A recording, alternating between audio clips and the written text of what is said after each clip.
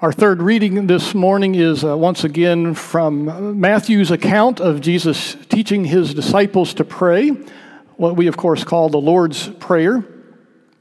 And as we've done in past weeks, we will read it simply up to the part of the prayer that we're stopping to focus on today, which is the fifth petition about forgiving sins.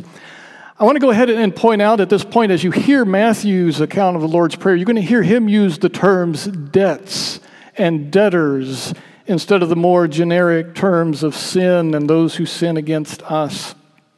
Maybe you remember that Matthew is a tax collector, so it kind of makes sense that he would talk in financial terms, and those terms of debt would make sense to him. Luke also talks about the Lord's Prayer. He uses the more generic term of sins, and I'm sure you're all familiar with the old school way of saying the Lord's Prayer, where we use the word trespasses. So, many different words, each with their own nuances, but all essentially the same concept. And perhaps someday it'd be good to have a Bible study to talk through some of those terms in their meetings. But I just want you to understand that for our purposes this morning, I'm going to use the phrase and terminology that we're used to saying every day, every week as we say the Lord's Prayer, which is forgive our sins as we forgive those who sin against us. So with that little disclaimer before we get started, let's go ahead and read this text from Matthew chapter 6. This then is how you should pray. Our Father in heaven, hallowed be your name. Your kingdom come, your will be done on earth as it is in heaven. Give us today our daily bread. Forgive us our debts, as we also have forgiven our debtors. This is the word of the Lord, and as I said, our text is that last part, forgive us our sins as we forgive those who sin against us. Dear brothers and sisters in Christ, so here we are, just about the middle of October, have a nice, refreshing little burst of cool air. Some of you would say, "Whew, freezing cold out there." But no doubt you are already now thinking about Christmas, right? That's what you were going to say? How many of you have gotten your Christmas shopping done? Good. I'm glad I'm not among a bunch of sicko overachievers. Anybody started on your Christmas shopping?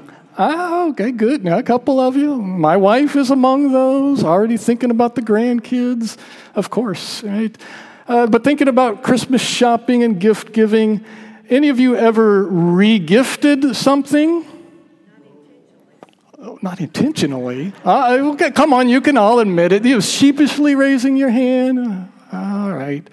Well, make sure we all understand regifting, of course, is when you receive a gift and for whatever reason you don't want to keep it, that you don't want to trash it, you don't want to return it, so instead you give it to somebody else as a gift. That way you get rid of some junk out of your house and make you look good at the same time, right? Just remember, don't accidentally give it to the person who first gave it to you, right? That can be a little messy. Today, as we think about this fifth petition of the Lord's Prayer, Jesus has us thinking about regifting. Regifting to others that precious gift of forgiveness that God has given to us. And so my message to you this morning, based on this petition, is simply this. Forgiveness is a great gift to regift. It is indeed a great gift for us, first of all. It is also, we must remember, a great gift for us to give to others. So forgiveness is a great gift to regift. All right, so let's start by talking about that great gift that God has for us, the gift of forgiveness, and this is what Jesus teaches us about in the first part of this petition when he teaches us to pray simply, Father in heaven, forgive us our sins.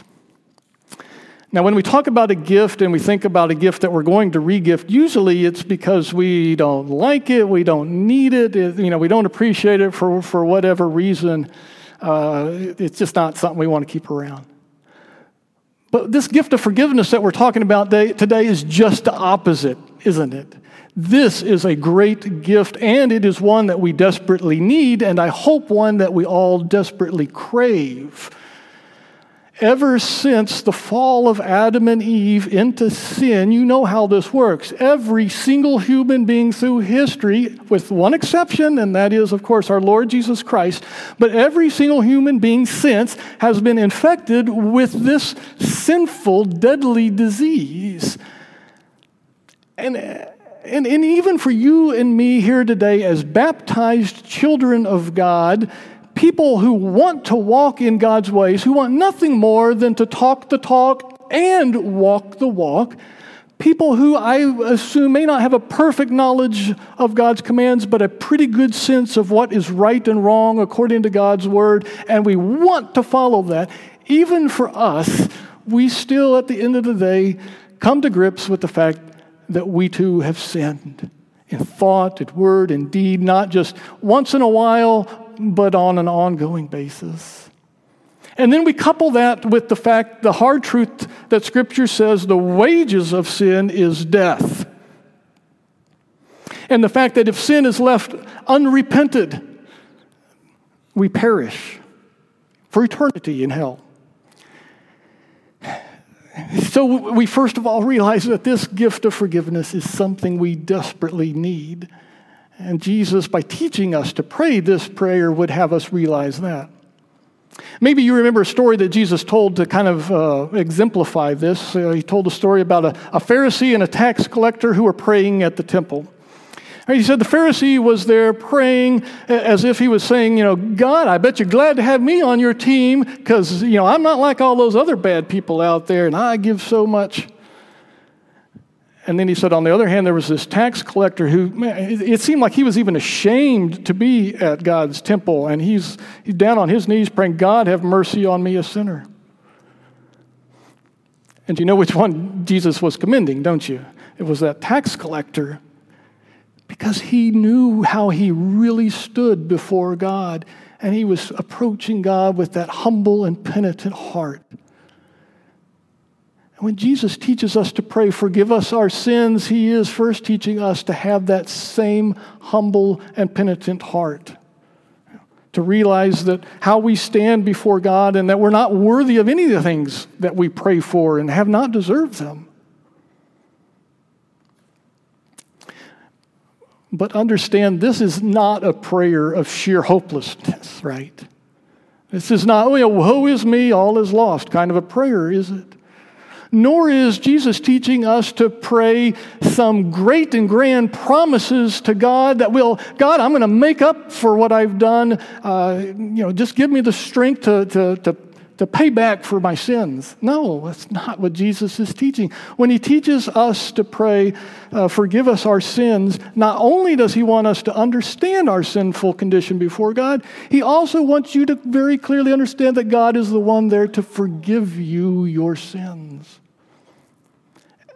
As much as Scripture is clear about our sinful condition, I would dare say it is even more clear about the forgiveness of sins that God has for you. Right? If you read the Scriptures at all, folks, you can't miss it. I think about the prophet Jeremiah, hundreds of years before Jesus came, and he was describing the new covenant that God was going to bring about with the coming Savior. And he described it as one where God would say to his people, I will forgive your wickedness and will remember your sins no more. And when John the Baptist came on the scene right before Jesus started his ministry, his message and his preaching was described as bringing people the knowledge of salvation through the forgiveness of their sins. And Jesus himself, when his mission on earth was done, right before he ascended into heaven, he told his disciples, hey, this message of Christianity is going to go to all nations. And you know what the message is? Basically, in one sentence, repentance for the forgiveness of sins. This is the message of Scripture. Think of the Bible as God's love letter to you to say, I know you've messed up, but I forgive you. And that is not just some kind of generic love letter to the whole mass of humanity. It is God's love letter directly to you. He gave that love letter to you personally when you were baptized. Because what does Scripture say? We're baptized for the forgiveness of sins. He gave you his love letter at that time to say, I forgive you.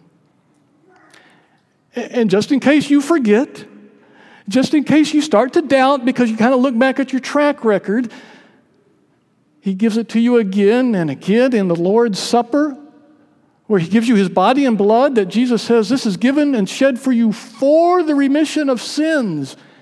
This is my love letter to you. Your sins are forgiven. So the point is, as we pray this prayer, it is not just pie in the sky kind of theology. It is not just wishful thinking. But it is a prayer that we pray in confidence and absolute assurance, knowing that God is the one to forgive us our sins.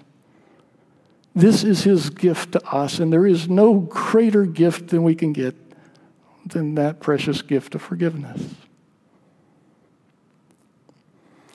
All right, so now having talked about this precious gift that God has for us, Jesus goes on as he wants us to also know the importance of re-gifting that gift to others.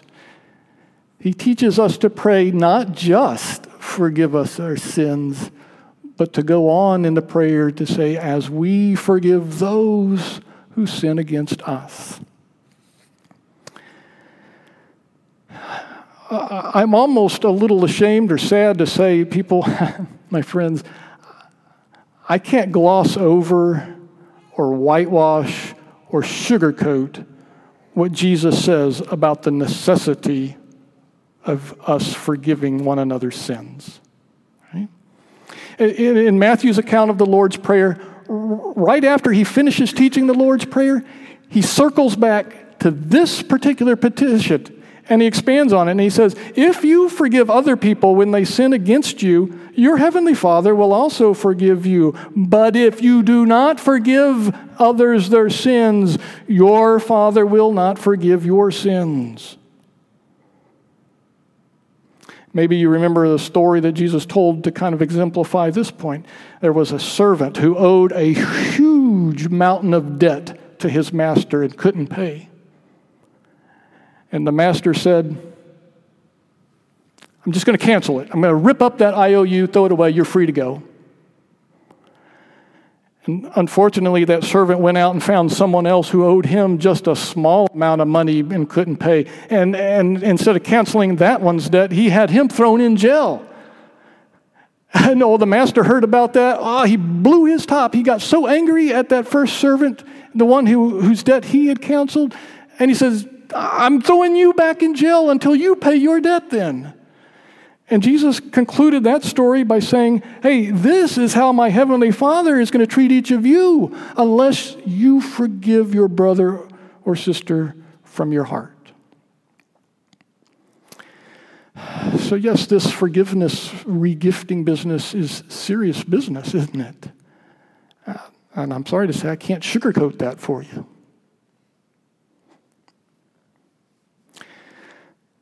Now, I want to take a minute or two to make sure we all understand just a couple things about what it means to forgive someone.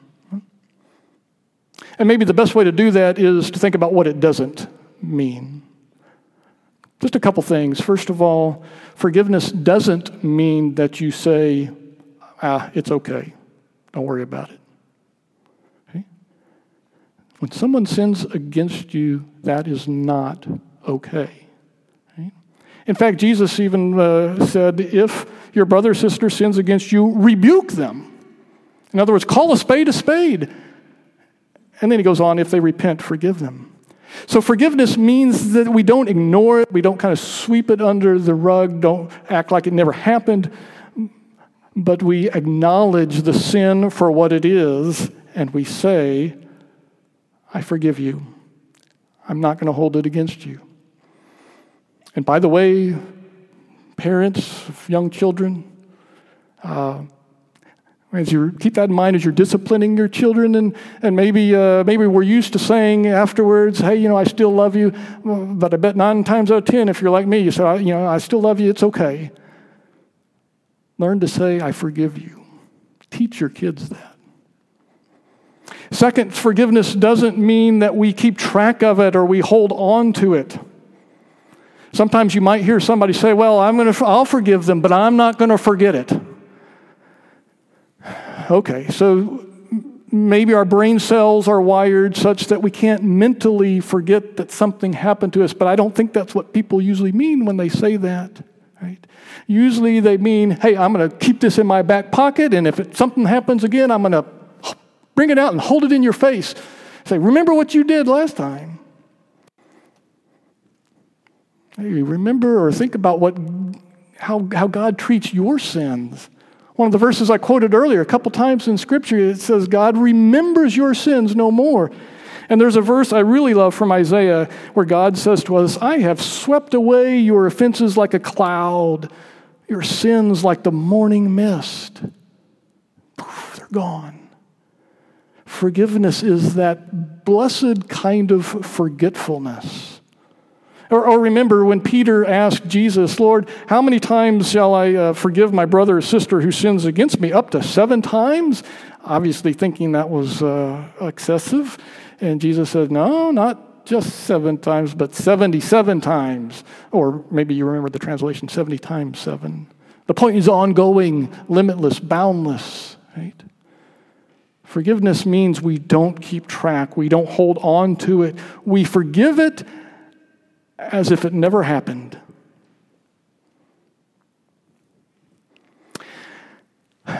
I'll be the first to admit here that forgiving people, especially forgiving in some of those ways that we talked about, but forgiving people can sometimes be extremely tough, right? Especially if it's from someone who is particularly close to you. Sometimes the people who love or who are closest to us hurt us the most. What they say or what they do. Sometimes it can hurt and hurt bad, and those cuts can run really deep, and it can take time to heal. I understand. And all we really want to do is lash out. We want to get them back, make them pay for what they did or said to us. We want to give them a little taste of their own medicine so they know how it feels. At least we just want to hold a grudge as if that's going to make us feel better. Forgiveness can be tough sometimes.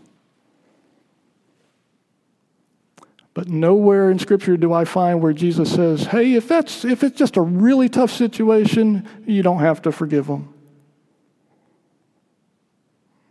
I don't find that in Scripture. You must forgive. So how are we to deal with those kinds of tough situations where it's really hard to forgive someone? My advice to you would simply be go back to square one. Go back to that first part of the petition. And get down on your knees with the rest of your brothers and sisters in Christ who are going through the same kinds of things and pray, Father, forgive us our sins. Father, forgive me my sins. And then lift up your head with joy and remember that this is a prayer of confidence because you know that your Father in heaven does forgive your sins. You have His word on it. You have the blood of Jesus shed on the cross for the remission of sins as your guarantee that your sins really are forgiven. And rejoicing then in that precious gift of forgiveness that God gives you every day, see then if re-gifting that forgiveness might just be a little easier for you.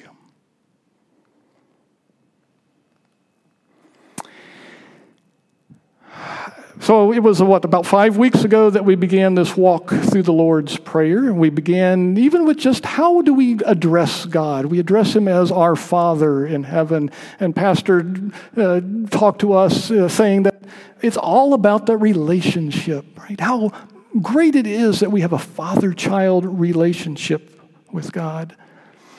And thinking about that relationship and the gift that we're talking about today brings to mind when Jesus said, what father, if his child asks for bread or a fish, is going to give him a rock or a snake?